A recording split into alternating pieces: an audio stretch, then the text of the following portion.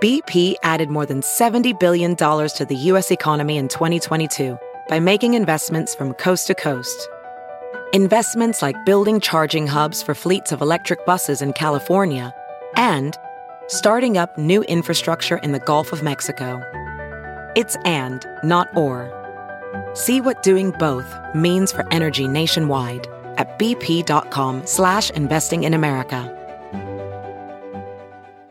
Have you heard you can listen to your favorite news podcasts ad-free? Good news. With Amazon Music, you have access to the largest catalog of ad-free top podcasts included with your Prime membership. To start listening, download the Amazon Music app for free or go to amazon.com/ad-free news podcasts. That's amazon.com/ad-free news podcasts to catch up on the latest episodes without the ads.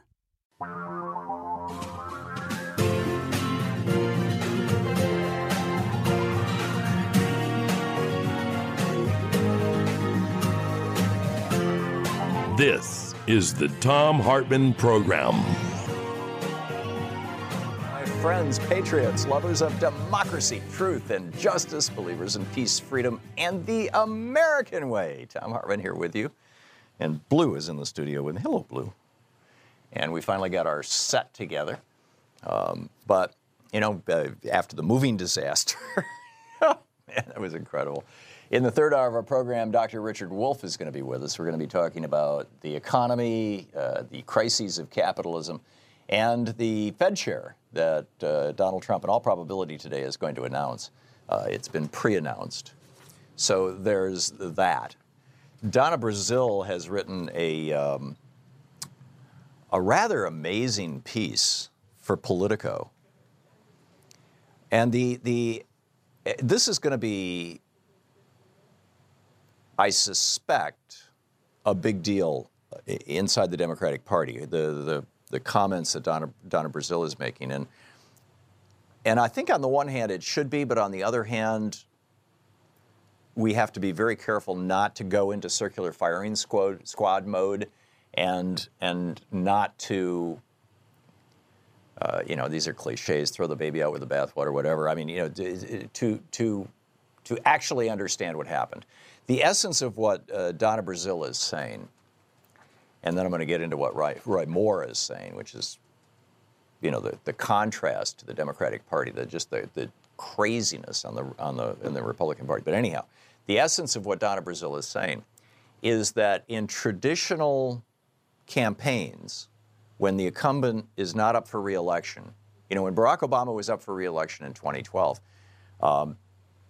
there was no doubt who was going to be on the ticket.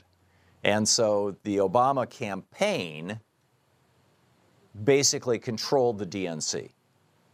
When Bill Clinton was up for re-election in 1996, the Clinton campaign controlled the DNC.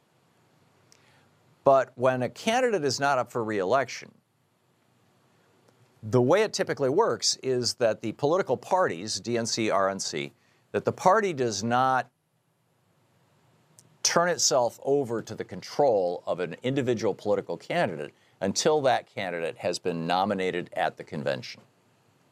And Donna Brazile points out when she ran Al Gore's campaign in 2000 that it wasn't until right after the convention in July of 2000 that Al Gore started putting his people in the DNC.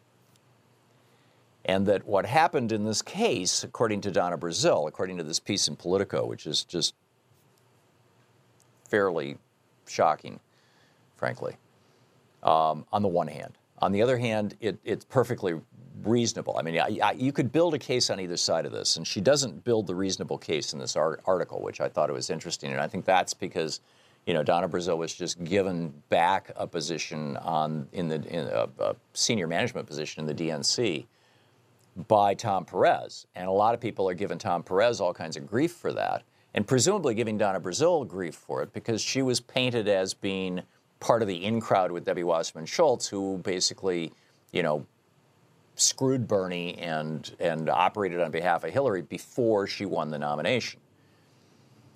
And what Brazile points out in the article was, in fact, almost a year before the nomination was locked up, Hillary Clinton's campaign took control of the DNC, functional control. And she lays out how it happened and what the agreement is and all this kind of stuff and says she's horrified by it. And she was in tears and she was calling Bernie to explain to him, yes, it was rigged. Here's how it was rigged.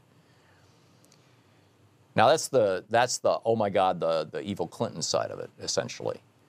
But the flip side of that would be a year before, now we're talking the middle of 2015, right? A year before the nomination was nailed down, there were no serious challengers to Hillary Clinton. There was no belief within the Democratic Party that anybody was going to challenge her. And frankly, nobody did except Bernie.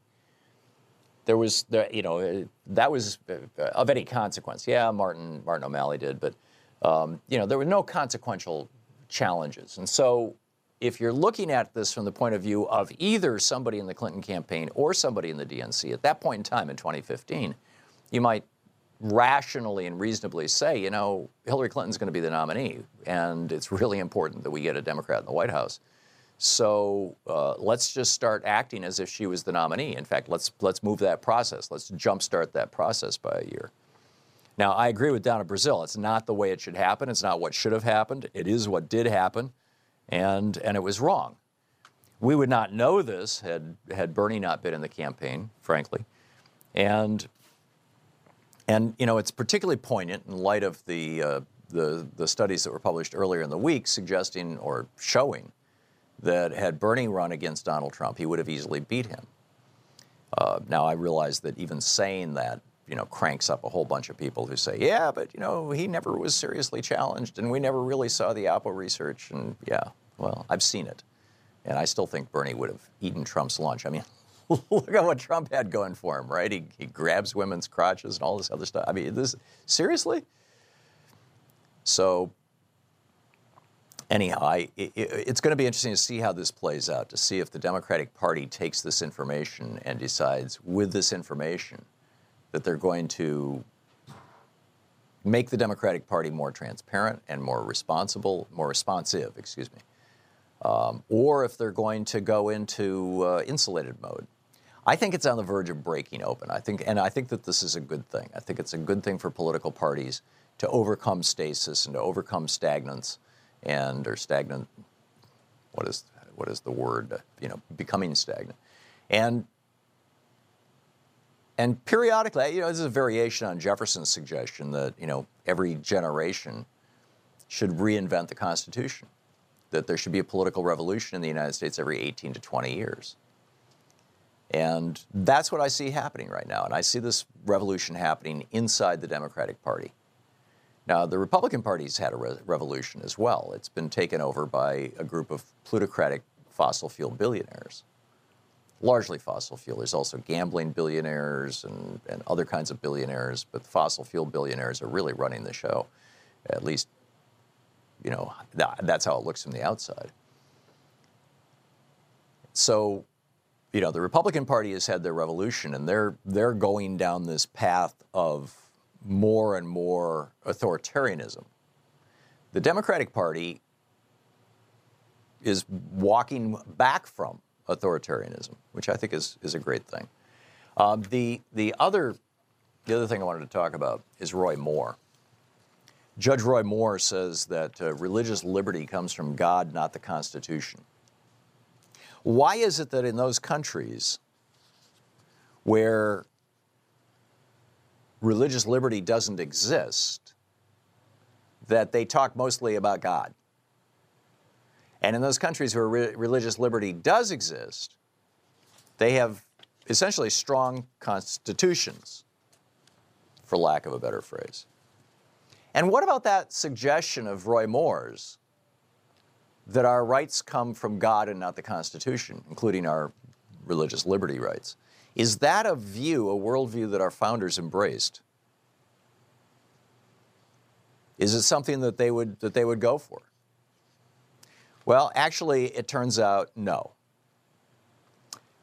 Ben Franklin, in his autobiography, Toward the Mystery, he wrote, "I have found Christian dogma unintelligible. Early in life, I absented myself from Christian assemblies." George Washington, Thomas Jefferson wrote this in his personal diary, February 1, 1799. When the clergy addressed General Washington on his departure from the government, it was observed in their consultation that he had never on any occasion said a word to the public which showed a belief in the Christian religion. And they thought he should so pen their address as to force him at length to declare publicly whether he's a Christian or not. However, Jefferson writes in his diary, the old fox was too cunning for them. He answered every article of their address particularly except that which he passed over without notice. George Washington never said a word on the subject in any of his public papers except in the valedictory letter to the governors of the states. And he goes on from there. This is the Thom Hartmann Program. But the really amazing quote is the I have sworn eternal opposition to any form of tyranny over the minds of men. We'll get to that in a second. Welcome back. Benny, watching Free Speech TV on the Dish Network. Hey, Benny, what's on your mind today? Oh, not much. I just thinking about sustainability. Mm-hmm. There was a gal on C-SPAN, and she'd been involved with Fannie Mae, Freddie Mac, but she was talking about what their goal was in getting home ownership up and ignored sustainability. And, yeah, so that was a part of the housing bubble. Yeah. But then the other thing is,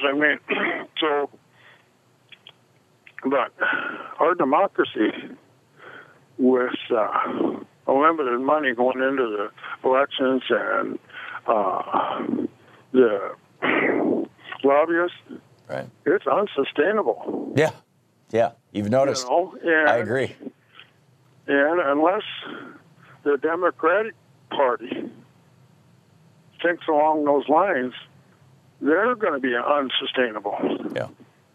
Well, and unless they realize after this last election, and I don't know if they have, but it's got to get back to the grassroots. They got to get in touch with the workers, the families, and get out of the Beltway bubble. Yeah. I totally agree. Make some real changes. I mean, my grandkids are having a hell of a time. Yeah. And it keeps getting worse every year. I mean, when I grew up and you grew up, things got better all the time. Yeah. Yeah. Now and they just keep getting worse and worse. Yeah. I totally agree. Benny, we'll see where this goes, and we'll continue the conversation. Thanks for the call, and thanks for sharing your observations. Bob in Oklahoma City, Oklahoma. Hey, Bob, what's up? Tom, I have a question. I guess it was Paul Ryan was just talking about this 20% corporate tax rate as opposed to the 35, I guess it is now. And I was just wondering, if they do close those loopholes, do you think that might be a little bit better, having the 20 and no loopholes? Or do you think Paul Ryan's just kind of wishful thinking? I guarantee it's not wishful thinking, it's a scam. I guarantee you that the corporate loopholes that are used by big transnational corporations, the ability to stash money offshore, for example, the ability to expense things, the ability to use tax-deductible stock options as a form of compensation, and then the executives who are thus compensated only pay a maximum of 20% interest or income tax on the money that they make. All of those things will remain intact. Those are the biggest loopholes, and those are the things that the Republicans are not going to touch. They're not going to touch the deductibility of executive salaries. They're not going to touch the deductibility of travel. They're not going to touch the deductibility of company cars. They're not going to touch the deductibility of company jets and company cruise ships. They're not going to touch the deductibility of fancy company atriums. They're not going to touch the deductibility of companies spending hundreds of millions or billions of dollars on lobbying. All of those loopholes are going to remain in place. Those are the loopholes that they get away with now. Yeah, right. Those are the loopholes where corporate America uses most aggressively to avoid paying any tax at all. They're jurisdictional, or they have to do with compensation, or they have to do with what form of deductions can a corporation take.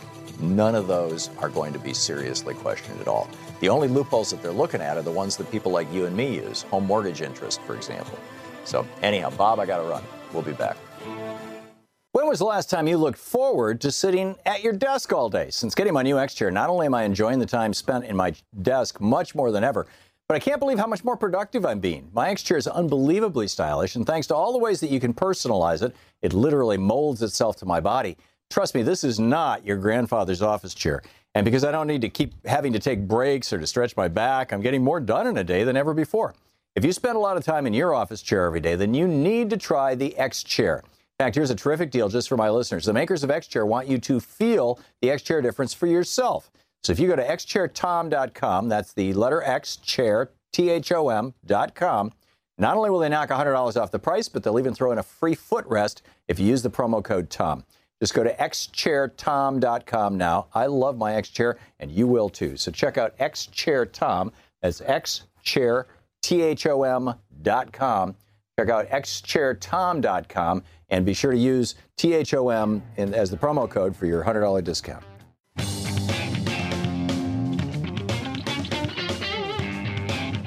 So Judge Moore, Roy Moore, running for the United States Senate from Alabama.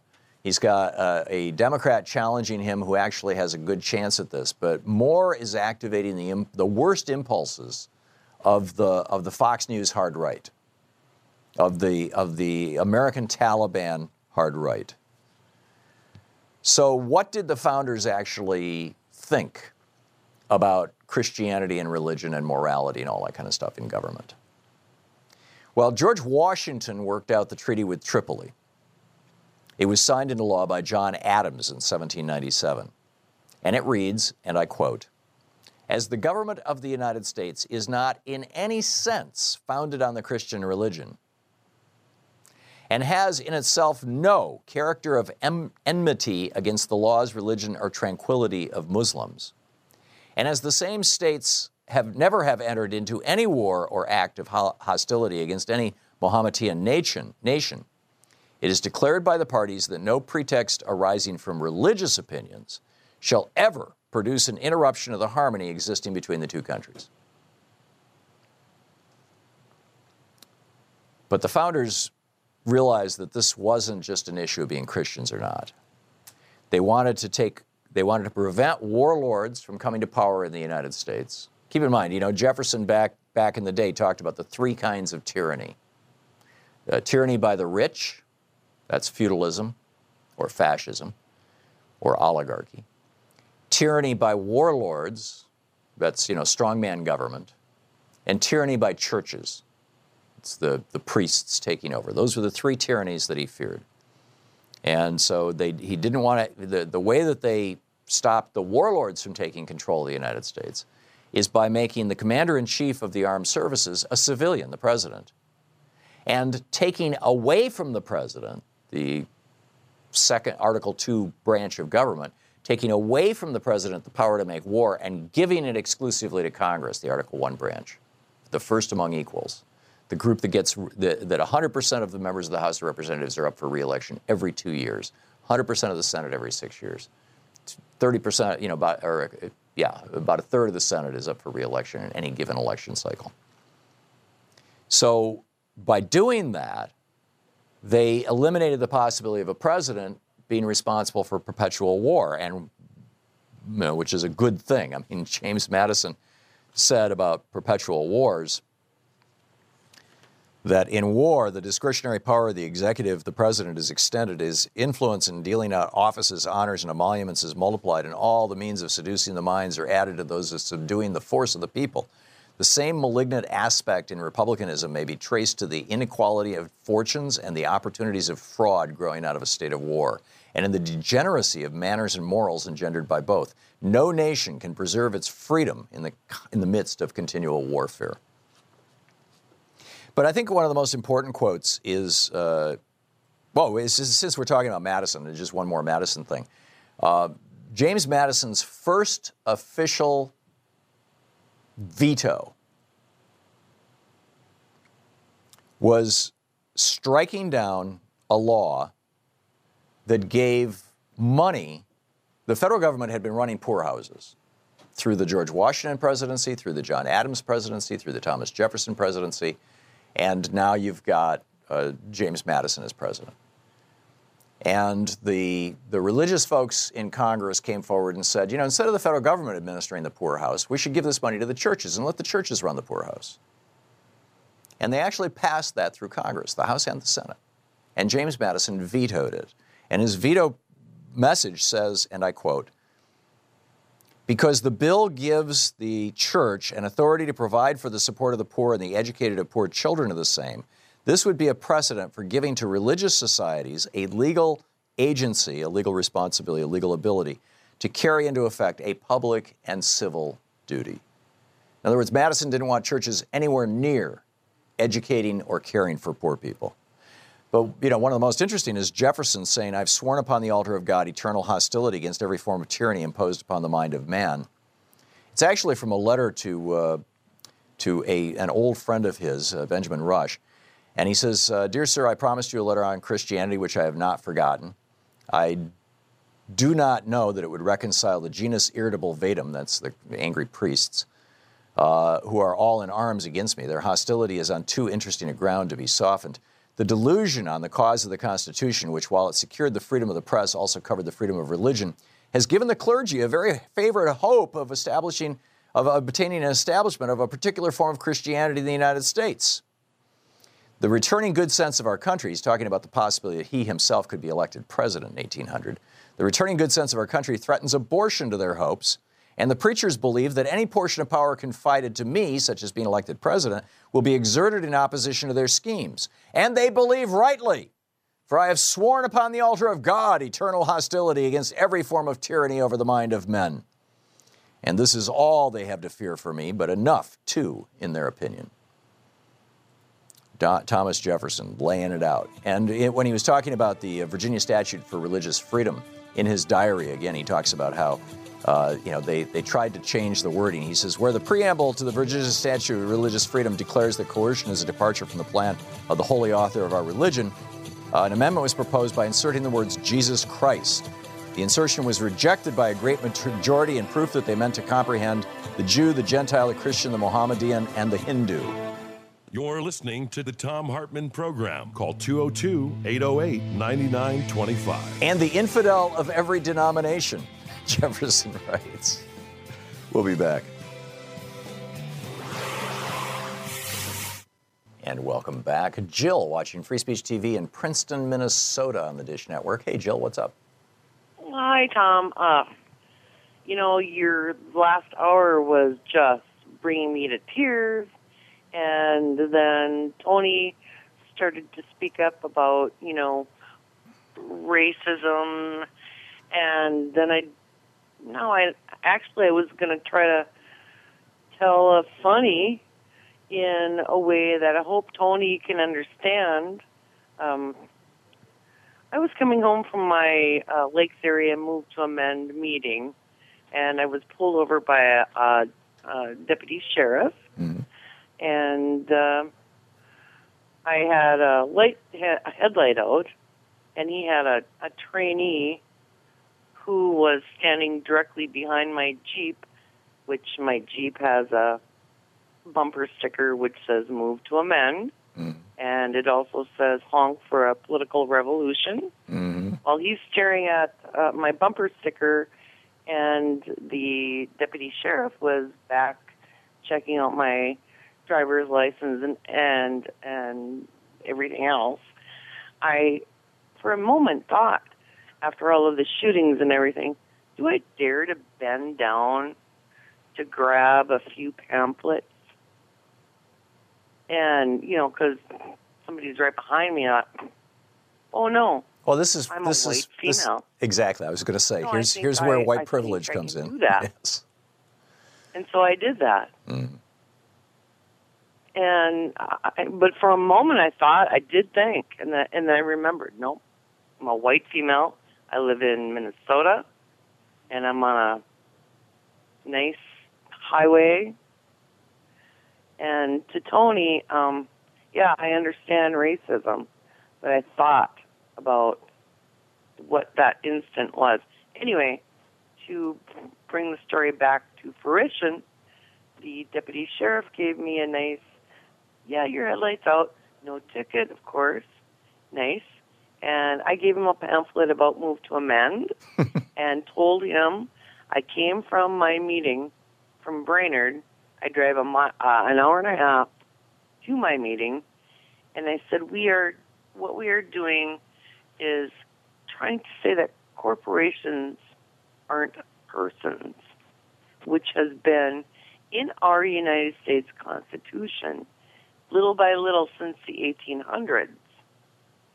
And citizens are not corporations. The second part is, of course, speech is not money. Right. The biggest part is corporations shouldn't have the word persons attached to them. So how did he respond? He took the pamphlets, and then I saw both of them kind of, while I was okay to go and move along, looking at the pamphlets. I thought that was kind of cool. Okay. Nice story, and nice to help Tony know that, in my white world, I did recognize, and he feels good. Yeah, what it would have been like. I think more and more white people are starting to get some sense of the black experience in this country, and some of them just discard that, but a lot of them, I think, are experiencing genuine empathy. Jill, thank you for the call. I'm very new to politics. Yeah. Jill, I got to run. I'm sorry. We're going to hit this break. We'll be right back.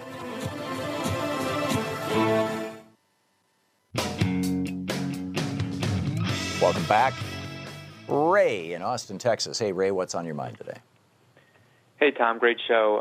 So I'm calling because, so if you looked at America, the collective, the majority as a person, right, I'm not talking about individuals, but America as a country, we would be overweight, we'd be high on all sorts of drugs, we're obsessed with celebrities, sports, money, television, right? There's all these things that we're just totally distracting from, the police brutality, the fact that we're deporting 10-year-olds with cerebral palsy, our roads look like crap, but we don't seem to want to do anything about it. We're just stuffing it like deeper and deeper. But sooner or later, these things are going to come out, and history, well. And so I'm just curious from your take, like, how much longer, because the way I see it is we cannot continue to go down this path without some sort of reckoning or correction of some kind taking place, the same way as a person, as an individual who's doing all these things that our country's doing, is sooner or later going to have to deal with that pain. It's the line that James Baldwin says, right? It's either going to be willing or it's going to be unwillingly that we're going to have to confront these things. At least the way I see it is we can't keep going down this path. So from what you know about history and the way you see our country going, what is that reckoning going to look like? How are we going to deal with that pain? Will it ever happen? I'd love to know what you think based on just the way you see it. So thank you. Well, as kind of you're welcome, Ray. As kind of and thanks for the call. As kind of a variation on Winston Churchill's comment that democracy is a terrible form of government, but it's better than any others that have been developed. And I'm paraphrasing; it's not word for word, but close to that. I think that's the same issue. Is that we've got these crises. You identified a bunch of the negatives, as it were. But we also have some extraordinary positives, and we need to be focusing on those, and we need to be moving toward those. Frankly, I just, I think that's where we need to move. Mike in Cleveland, Georgia. Hey, Mike, what's on your mind today? Yeah, good morning. A couple of things. I got a phone call from Intercessors Prayer for America. Mm-hmm. They've got some kind of a phone thing going on, a computer thing going on this weekend, and they're talking about the whole of America being attacked. I think it's a pretty dangerous propaganda type affair going on, and one of the things in their newsletters was they're calling these Antifa folks Antichrist. I get this garbage because I live here in Georgia. Yeah. Mike, I guarantee you the main message of all of that is going to be send us money. Yeah, it may be the main message, but they're talking about an imminent attack on the entire United States, like somewhere around the 6th or something. You guys need to pay attention to this garbage. Whoa. But a second issue that has been on my mind since I heard you the other day talking about nuclear stuff, I do all that big commercial garbage. When you take and put all that heat, whether it's through cooling towers or right directly cooled by the ocean, down at Hutchinson Island, different places like that, all this heat is going right directly into our atmosphere and into our ocean, and you can't add that much heat, millions and millions and millions of gallons of boiling damn water. You can't add that to the program without taking it into account, and I ain't never heard anybody mention it. Yeah. That's an interesting question, Mike. And one that probably the folks at Beyond Nuclear would know the answer to, is the contribution to global warming of nuclear power, and for that matter of conventional power plants. I mean, coal-fired power plants also have to have water to cool them. Is the contribution to global warming of power generation, is it consequential? Does it represent 1/100th of 1% of global warming, or does it represent 8% of global warming? Right? What is it, and how consequential is it? I don't know the answer to the question, but it's a fascinating question. Mike, thanks a lot for the call. Casey in West Palm Beach, Florida. Hey, Casey, what's up? Hey, how you doing, Tom? Good. What's on your mind? Good. I'm glad this came out with the whole Donna Brazier. I know, she's taking one from the team or whatever, but she was just as much as fault as, Debbie Wasserman Schultz, Roberta Lang, Hillary herself. I mean, she was a big culprit too. Well, I would encourage you to read her piece in Politico, because what she's asserting is that she had no idea. And she had no idea until she went back and she looked up the documents, and she's got the document, and she's got the piece of it and all this kind of stuff. And again, it's something that the political party, the DNC, did in order to increase the probability that they would win the election in 2016, which is a entirely reasonable thing. But on the other hand, it's not the way it should have been handled. So, hopefully there'll be a rebooting of the Democratic Party. We'll fix the superdelegate problem and deal with some of these issues. But we got to get rid of these cancerous people, Tom. I mean, Debbie Wasserman Schultz, Perez. I mean, these people are the establishment. They are what's wrong with the Democratic Party, and they're running down the same road as what lost them in the election. I'm saying? I don't see the Democratic Party fixing the problems. They just want to say, just be big boys and put the big pants on and just vote for us anyways. Well, here's the reality, Casey, is that we should be referring to this they as a we, right? In other words, the Democratic Party, if enough of us were inside the Democratic Party, we're supporting the Democratic Party, we're participating in the Democratic Party, then we wouldn't be sitting around saying, oh, gee, there's that terrible Donna Brazile. But I was one of Donna's biggest critics when it came out that she might have been involved in the rigging of the primary, essentially. And what she's asserting in this piece is that she had nothing to do with it, and that it was entirely Debbie Wasserman Schultz's fault. And I think this is Donna Brazile pleading for why is Debbie forgiveness, essentially. Still part of the Democratic Party? I don't get it. Because she's an elected representative in the state of Florida. She's no longer running the party. She resigned from the leadership and the management of the DNC. She's gone. She's just a congresswoman from Florida now. But she really screwed up. She screwed up big time in 2016. And she screwed up in part by signing this agreement with Robbie Mook, who was running the Hillary campaign, that the Hillary campaign would essentially take over the DNC back in 2015 in exchange for paying off about $10 million worth of debts that the party had. And, you could argue it was malicious. I don't think it was. I think it was an effort by the party to win an election. But it certainly shouldn't have happened and should not happen again. Casey, thanks for the call. We'll be back.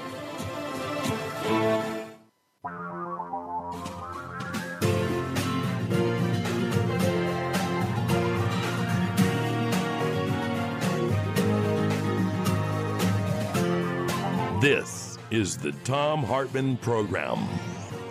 Welcome back. Thom Hartmann here with you. The Fox News network is, in my humble opinion, promoting authoritarianism. And this, and it's not just Fox News. I mean, it's this whole right-wing ecosystem, media ecosystem. And authoritarianism is the go-to place for Donald Trump and his compatriots.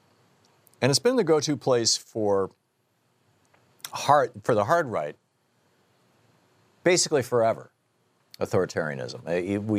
You've seen it rise in countries around the world and among governments around the world. This is one of the things, when people are stressed, when people are freaked out, when people feel like they got nothing, or the future isn't, going to be as good as they had hoped for, or even the present is not what they expected that it should be. When that happens, people tend to turn to parental figures. Mommy, Daddy, take care of me. And so Daddy Trump comes along, Big Daddy Trump, and says, Big Daddy, I'll take care of you. I alone can save the nation. Remember that? And out of that authoritarianism comes the destruction of our government. Out of that authoritarianism comes crony capitalism, comes a whole crony ecosystem of Scott Pruitt saying, well, actual scientists can't work for the EPA any longer. You have to be a shill scientist. You have to be a scientist who works for industry. But research scientists, no, we don't want to hear from them anymore. We don't want those thinking research. And it's not just that. I mean, this Dana Milbank in today's Washington Post. The title is The Other Huge Scandal Mueller Brought to Light This Week.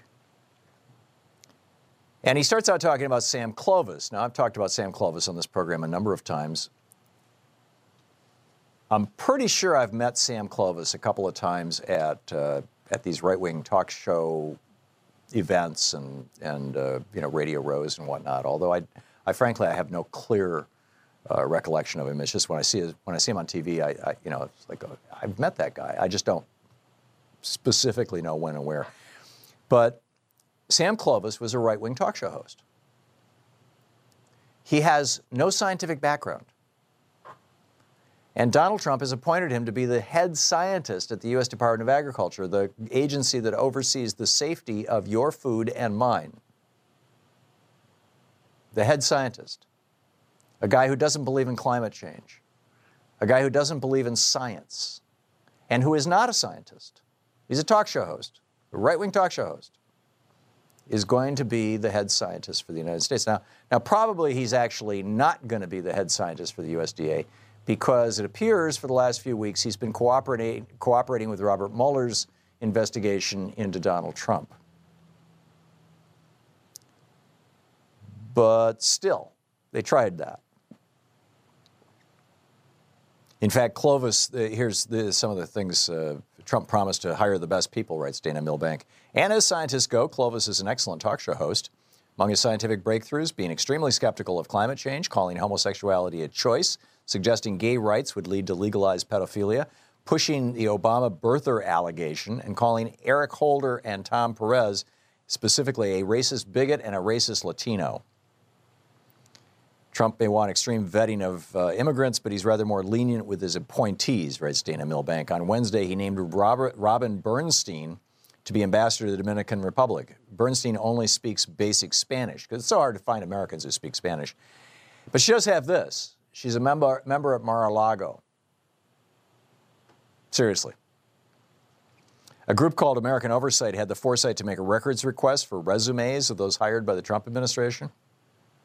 Among the best of Trump's hires, they found Sid Bowditch, Assistant to the Secretary of Energy for Energy Efficiency and Renewable Energy.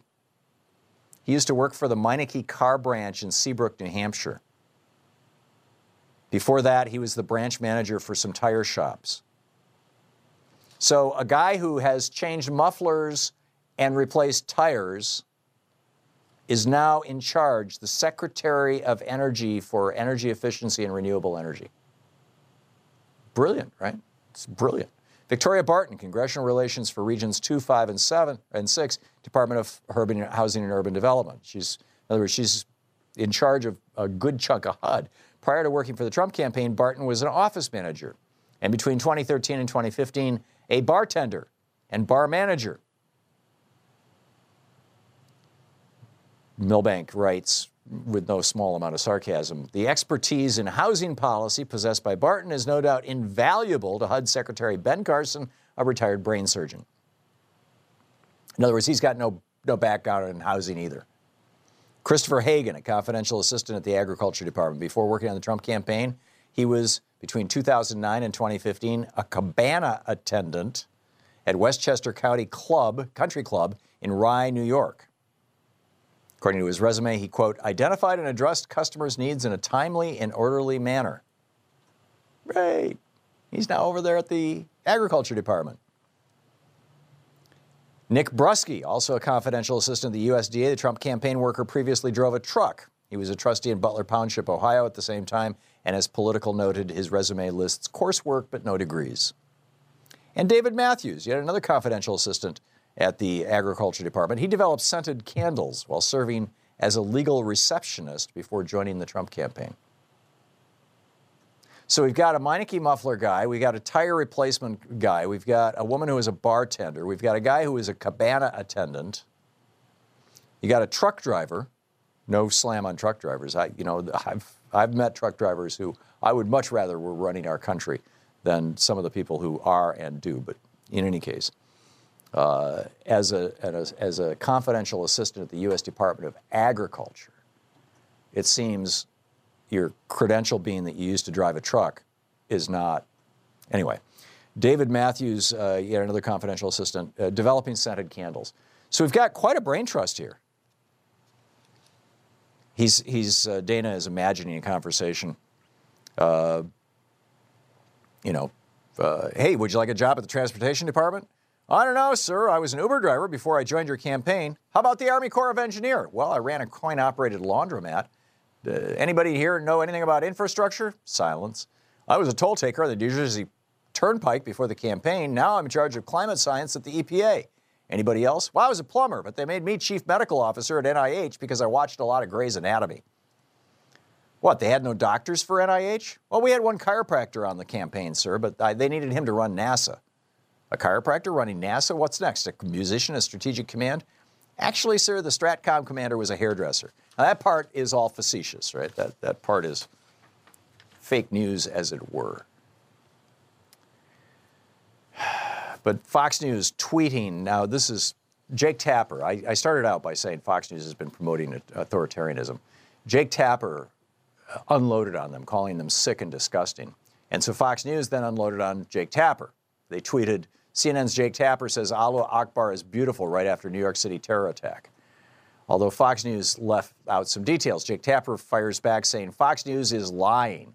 I said it can be said at beautiful moments, wedding, birth, and too often at times like this horrific terrorist attack. Allah Akbar is a prayer. If you don't understand how radical Islamic terrorists justify their evil using religion, West cannot defeat it. And yes, I know they do this all the time. Still, literally a day after this horrific attack, they would launch this smear. It's sick. In this case, the they that Jake Tapper is talking about is Fox News. He said there was a time when one could tell the difference between Fox and the nut jobs at InfoWars. It's getting tougher and tougher. Lies are lies, says Jake Tapper. Amazing stuff. Amazing stuff. We'll be back with your calls after this. This is the Thom Hartmann Program. So you think Judge Moore has a good chance at picking up a seat in the Senate? Are Americans ready for a total theocrat? Welcome back. Stephanie in Tulsa, Oklahoma. Hey, Stephanie, what's on your mind today? Thanks for watching Free Speech TV. Well, basically, I'm taking issue with the assertion that you made that Bernie Sanders would have won. I realize we litigate this thing almost every day. I don't. And I'm not going to. Your callers do. Yeah. Basically, any kind of study that might have shown anything of that nature does not take into consideration the criminal element of the Republican Party.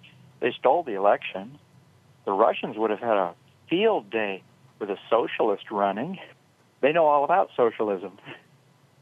Yeah, it may be. People refuse to acknowledge that we are under a socialist system in many cases, like Medicare, Social Security, things of that nature. Right. They want the government out of their Medicare. They want the government out of their Social Security. The American people are dumb. Well, I don't think it's that the American people are dumb, Stephanie. I think it's that they're uninformed. And they're uninformed because our business model for news in the mid-1980s changed. And it changed from news is what is necessary in order for a radio or television station to keep their license, so they have to actually provide real and good news, to news is something that can make profit for the corporation that owns the network. And so instead of being concerned about what people need to know and what is real news, we're going to be concerned with what gets people to click, what gets people to watch. In other words, if it bleeds, it leads. That's where it's going to go. So yeah, and as I was quoting that study from last week, and I had it printed out last week, and I never did it on the air because I thought as soon as I say this, somebody's going to call up and say what you said, Stephanie. And it was just not to pick on you, but we'll never know. We'll never know. But the bottom line is that it shouldn't have been played out the way it played out. Stephanie, thank you for the call. Noel in Riverside, California. Hey, Noel, what's on your mind today? Okay. I wanted to talk about the Christian conversation for a minute. Mm-hmm. And I just wanted to mention that that to be a real Christian in this nation doesn't mean we shun any other belief or unbelief. We are just actually commissioned to be like witnesses of the love for one another. And I think that's what maybe some of the forefathers meant. And what's wrong is when these CINOs, Christians in name only, have the platform and they get up there and portray Christians as, believing in something but not doing it, being phonies. Yeah. And Christian TV is, worldwide. It's on the rise because they believe in the goodness, and they act like all liberals are, unbelievers and believe in like anything goes. But I just wanted to mention, I didn't know if you know that, actually God was in the Constitution and the Declaration of Independence, and Washington on his first proclamation said it's the duty of all nations to acknowledge in the providence of Almighty God, to obey His will, to be grateful for His benefits. That's all I wanted to say, and I'm not putting down anybody, but when 911 happened, everybody didn't say, oh, help us trees or help us stars. They said, oh my God, oh my God, oh my God. And I think that's, like the Declaration says, that's our inalienable, being essence is to believe in God. Eventually, everybody will or they won't. Okay. So, thank you, Tom. Thank you. Thank you, Noel. We'll be back.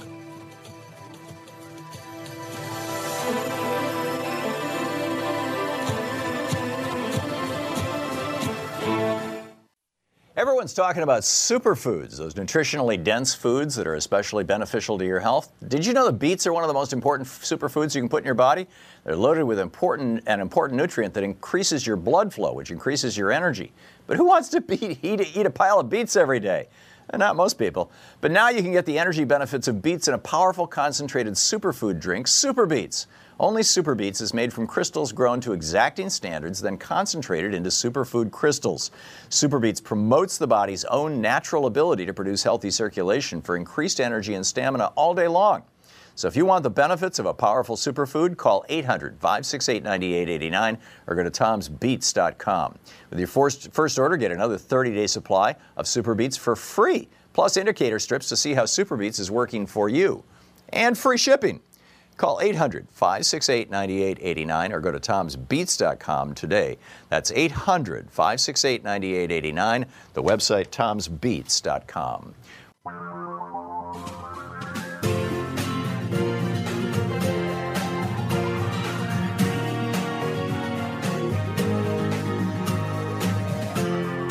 This is the Thom Hartmann Program.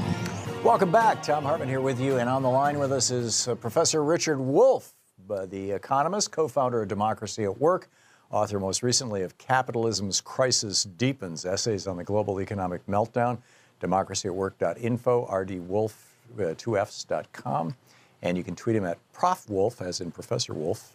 Dr. Wolff, welcome back to the program. Thank you, Tom. Glad to be here.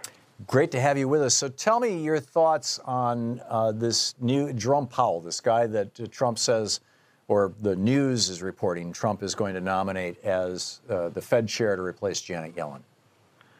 Well, it's a little surprising on one hand and almost boringly tedious on the other.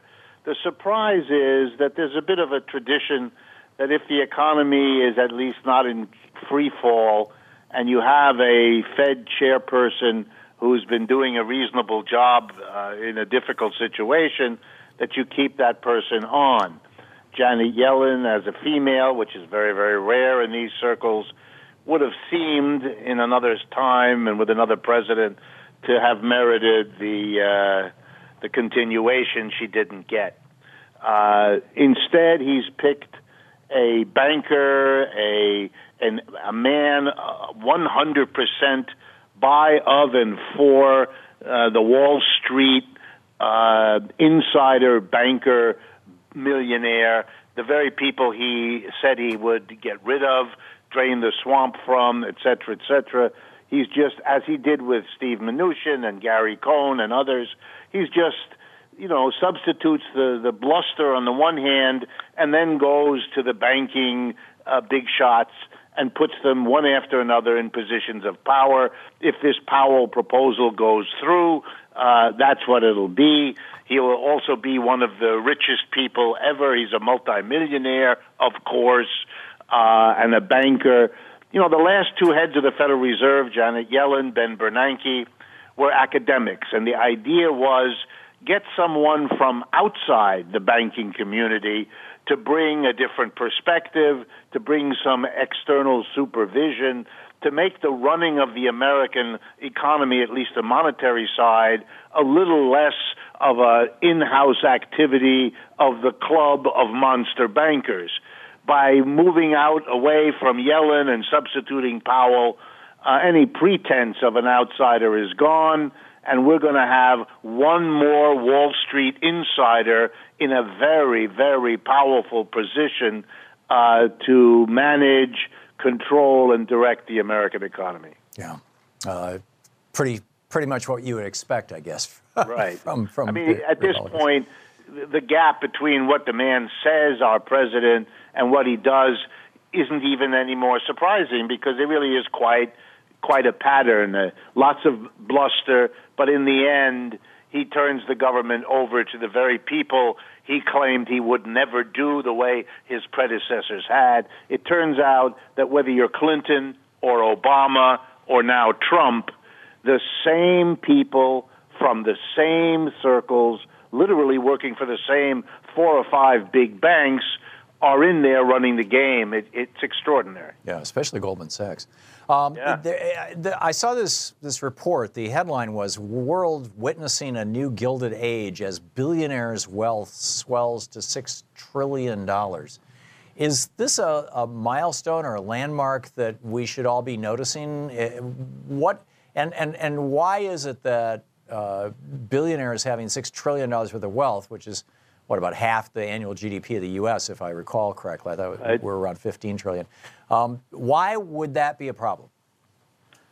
Well, first of all, it is another Gilded Age. The term Gilded Age was coined to deal with the end of the 19th century when you had the likes of J.P. Morgan and Carnegie and all those other super rich people and who lived these fantastic lifestyles in the mansions on Fifth Avenue and bailed out the American government when it had financial difficulties in return for being given even more fantastic wealth. And it was considered that this was, in the end, un-American. We stopped thinking of them as wonderful captains of industry and rechanged the name and called them robber barons instead. It wasn't that they were doing different things. It was a different time. And it was thought that we wouldn't do that again, that in the years in the middle of the 20th century, American capitalism justified itself on the grounds that it was making everybody middle class. So the significance of the fact that we are going backwards in terms of inequality, that we are, in fact, back in a Gilded Age of a tiny number of people making absurd amounts of income and accumulating absurd amounts of wealth. The problem is that this is very dangerous, especially in a society that had, as its previous period, this whole business about middle class, middle class, middle class. You're going to have to teach the American people, and the difficulties are already obvious, that all of that talk about capitalism generating a middle class isn't true anymore, that what capitalism is now stunningly able to do is to immiserate the middle class, get rid of most of it, and to concentrate the wealth that was once widely distributed in a tiny number of people in the gaudiest manner imaginable. And I think you're seeing, and I mean this in terms of the election of Trump on the right, of Occupy Wall Street and Bernie on the left, you're seeing the dissolution, the disillusionment as well of a system which promised the middle class onward and upward and is now destroying it systematically. And that Gilded Age is therefore going to be, as it was in the 19th century, a bit of the calm before a storm of accumulated anger and rage about the deception, in a sense, that this system has practiced on the American people. So we have about 2 minutes here left. Dr. Wolff, what should we be doing about this? Well, I think we have to bite the bullet. We have to face the fact either we want to live in a society that is extremely unequal in the distribution of wealth, or we don't. If all those wonderful stories about a great middle class, if that meant something to the American people, then they're going to have to take the steps to do that. And let me be real clear. I'm not in favor of redistributing the wealth. That only creates bitter struggles of the sort we are living through. The much smarter way, don't distribute it unequally in the first place. Set up businesses that don't distribute wealth in the crazy way that we do in our society now. That would be the beginning of a serious way to get at this problem. So what do you do with somebody like, Bill Gates or Mark Zuckerberg, people who've gotten billions off our patent and copyright laws? Well, you do the exact opposite of what the Trump administration is doing. If you saw the latest wrinkle, they're going to get rid of the estate tax, et cetera, and thereby create generations of this kind of wealth. You go the other way. You say to those people, you've had a wonderful life, you've accumulated a lot of wealth, but we believe in equal opportunity, and the way to do that is to let everybody start more or less on the same plane, and that requires us to tax estates at a high value so that we can get closer to a society that rewards effort and merit rather than one that creates, like the kings of ancient time, endlessly continuing generations of unequal wealth. Yeah, but we have that right now. I mean, you have Paris Hilton and whatnot. It's unbelievable. Yeah, and the latest thing I just saw, they're doubling the estate tax exemption from $5.5 to roughly $11 million. It's a joke, and it's phasing out all the estate tax over the next 5 years. That's the latest proposal from the Republican Party, and I think what you're seeing there is the commitment of that party, particularly, to create an endless elite of super wealth. It's not only not dealing with the problem, it's pretending there is no problem and there is no limit to where this inequality will be allowed to go. Right, and that's a problem. Hang on just a second. This is the Thom Hartmann Program. Dr. Richard Wolff. You can find his work at democracyatwork.info. You can tweet him at Prof. Wolff. Dr. Wolff, thank you. Thank you very much, Tom. Good talking with you. Sabrina in Nottingham, Pennsylvania. Hey, Sabrina, what's on your mind today? Hi, Tom. I wanted to know if you were familiar with Christian Felber's book, Change Everything, Creating an Economy for the Common Good. I am not. It is so fantastic. I hope that you can follow up and Can you summarize it in a few sentences? Yeah, the goal of the economy is no longer endless greed, but the common good, and it's based on human value needs, and they use a common good balance sheet where high points are given to the promotion of several values such as democracy, justice, solidarity, and so forth. And companies and corporations gain these points and get rewards by things like lower taxes, product promotion, let's see what else, less expensive loans. So the goal of the economy really is for the common good, and it's just the most fantastic book. I have a small progressive think tank I run out of my home, and we're talking about this, and I just wanted to get it out there. Cool. So once again, the author and title? The author is Christian Felber. He's Austrian. Okay. And the name of the book is Change Everything, Creating an Economy for the Common Good. And it's being used all over the world, in towns, in corporations, in countries. And it's fantastic, so I hope you can look into it. Cool. Sean, let's keep an eye out for that, okay? Change Everything. Thank you, Sabrina. I appreciate the call. Mark in Niles, Illinois. Hey, Mark, what's up? Hi, Tom. Good to talk to you again. This ties in with what Sabrina was just saying and JP earlier. I want to throw out my definition of an economy, which is the circulation of money, goods, and services. And if it doesn't circulate, you don't have an economy. It's just some people have stuff and other people don't. Right. And then if you can get into an idea like Sabrina was just saying, what you have an economy for, why do you have, that circulation going on? Are you going to promote good things that go along with it or not? Mm. Yeah, I mean, this is you have to ask the question, why do we create an economy? Republicans act like economies are acts of God. They're not. They're acts of government. Governments create economies by creating currency, by stabilizing the currency, by creating a court system that can enforce contracts, by setting up the rules for contracts, by having jails and police officers who can actually enforce contracts and agreements.